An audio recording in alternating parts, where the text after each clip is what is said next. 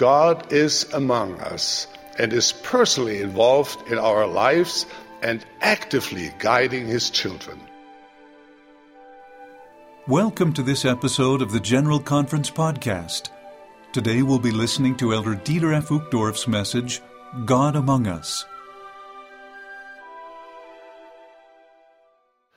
Throughout the ages, God has spoken through His servants, the prophets. This morning, we have had the privilege to hear the prophet of God speak to all the world.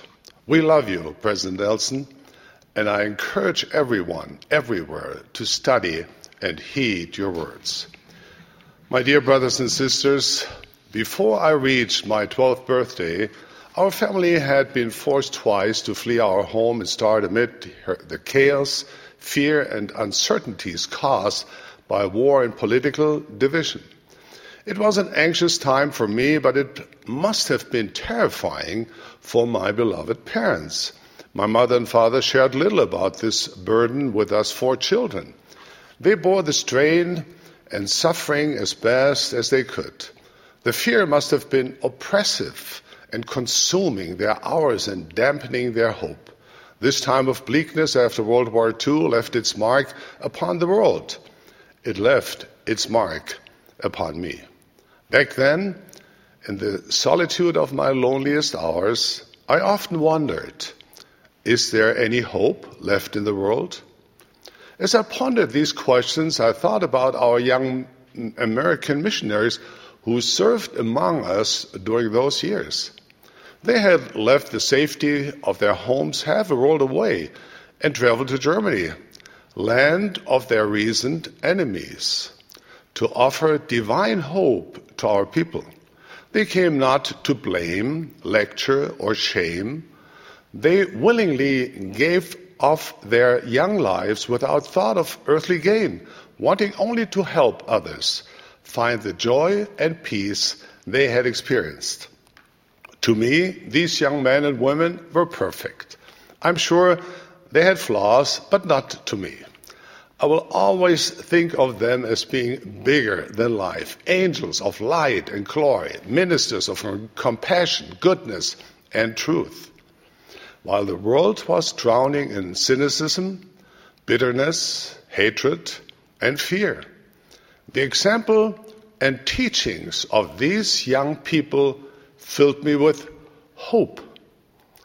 The gospel message they offered transcended politics, history, grudges, grievances, and personal agendas. It gave divine answers to important questions we had during these difficult times. The message was that God lived and cared about us, even in these hours of turmoil, confusion, and chaos. That He actually appeared in our time to restore truth and light, His gospel and His church. That He speaks to prophets again. That God is among us and is personally involved in our lives and actively guiding His children. It is astonishing what we can learn when we look a little closer to our Heavenly Father's plan of salvation and exaltation, the plan of happiness for His children. When we feel insignificant, cast off, and forgotten, we learn that we may be assured that God has not forgotten us. In fact, that He offers to all His children something unimaginable, to become heirs of God and joint heirs with Christ. What does this mean? That we will live forever, receive a fullness of joy, and have the potential to inherit thrones, kingdoms, principalities, and powers. It is so humbling to know that this magnificent and supernal future is possible, not because of who we are, but because of who God is. Knowing this, how could we ever murmur or remain embittered? How could we ever keep our eyes on the ground when the King of Kings invites us to take flight into an unimaginable future of divine happiness. Because of God's perfect love for us and the eternal sacrifice of Jesus Christ, our sins, both great and small, can be blotted out and remembered no more. We can stand before him pure, worthy, and sanctified. My heart overflows with gratitude for my Heavenly Father. I realize that he has not doomed his children to stumble through mortality without hope for a bright and eternal future. He has provided instructions that reveal the way back to him. And at the center of it all is his beloved Son, Jesus Christ, and his sacrifice for us. The Savior's infinite atonement completely changes the way we may view our transgressions and imperfections. Instead of dwelling on them and feeling irredeemable or hopeless, we can learn from them and feel hopeful. The cleansing gift of repentance allows us to leave our sins behind and emerge a new creature. Because of Jesus Christ, our failures do not have to define us. They can refine us.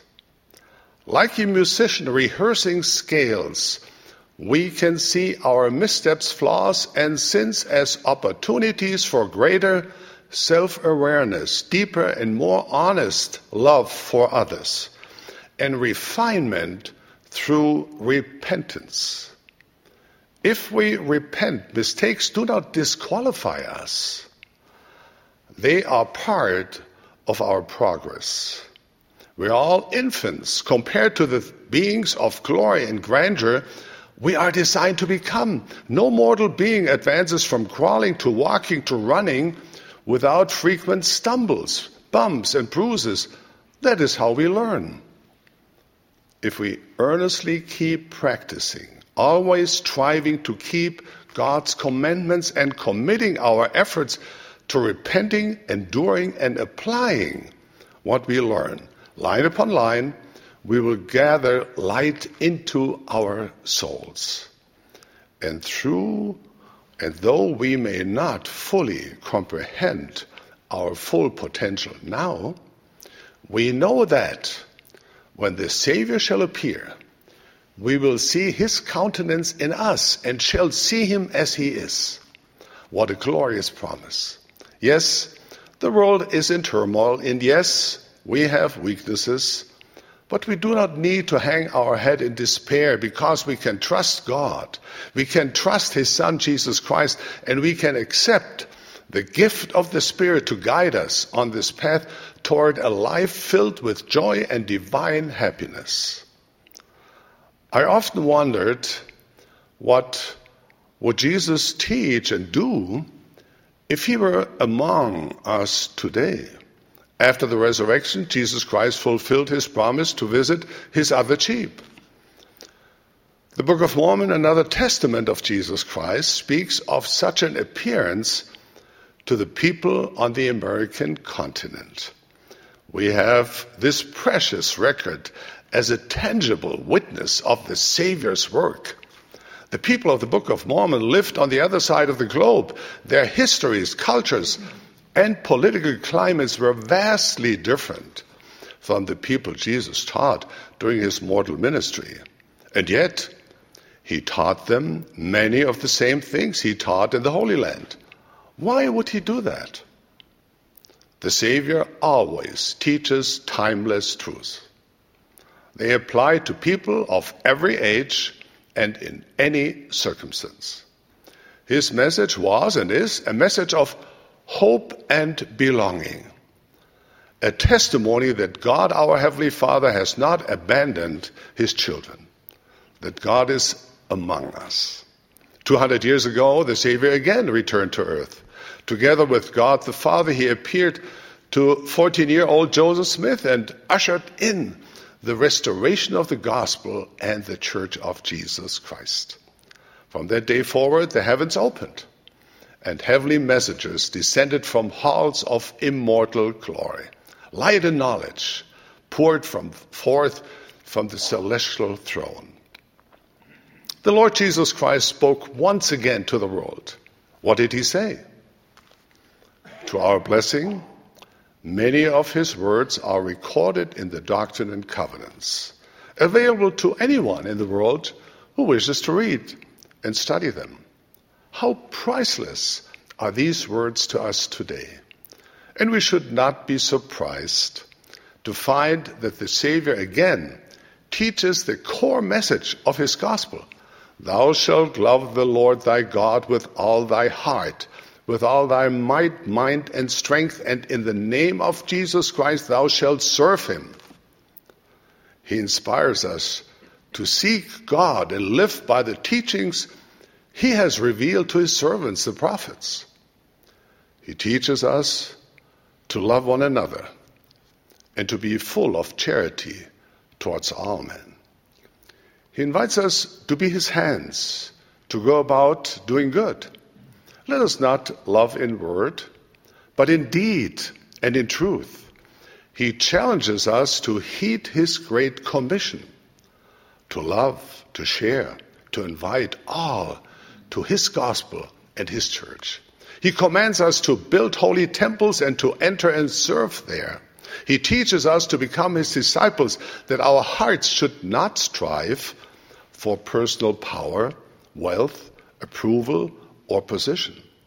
He teaches us to lay aside the things of this world and seek for the things of a better. He urges us to seek joy, enlightenment, peace, truth, happiness, and the promise of immortality and eternal life. Let us take this a step further. Suppose Jesus came to your ward, to your branch, or to your home today. What would that be like? He would see right into your heart. Outward appearances would lose their importance. He would know you as you are. He would know your heart's desires. The meek and the humble he would lift. The sick he would heal. The doubting he would infuse with faith and courage to believe. He would teach us to open our hearts to God and reach out to others. He would recognize and honor honesty, humility, integrity, faithfulness, compassion, and charity. One look into his eyes, and we would never be the same. We would be forever changed, transformed by the profound realization that indeed God is among us. I look back with kindness on the young man I was during my growing up years. If I could go back in time, I would comfort him and tell him to stay on the right track and keep searching. And I would ask him to invite Jesus Christ into his life, for God is among us. To you, my dear brothers and sisters, my dear friends, and to all who are searching for answers, truth, and happiness, I do offer the same counsel.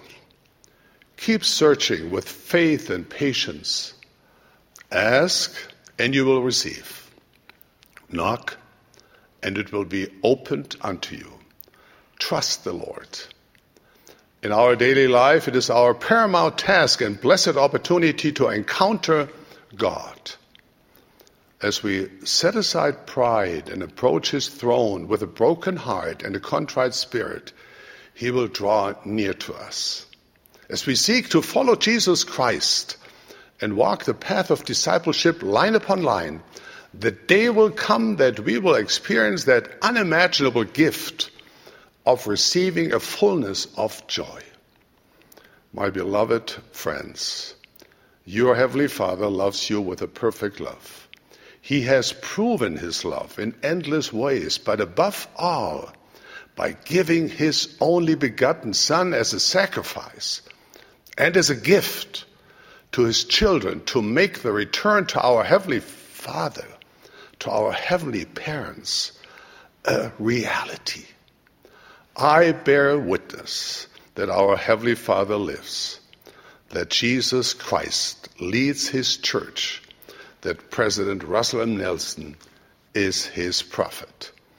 I extend to you my love and blessing at this joyful Easter season. Open your hearts to our Savior and Redeemer, no matter your circumstances, trials, sufferings, or mistakes.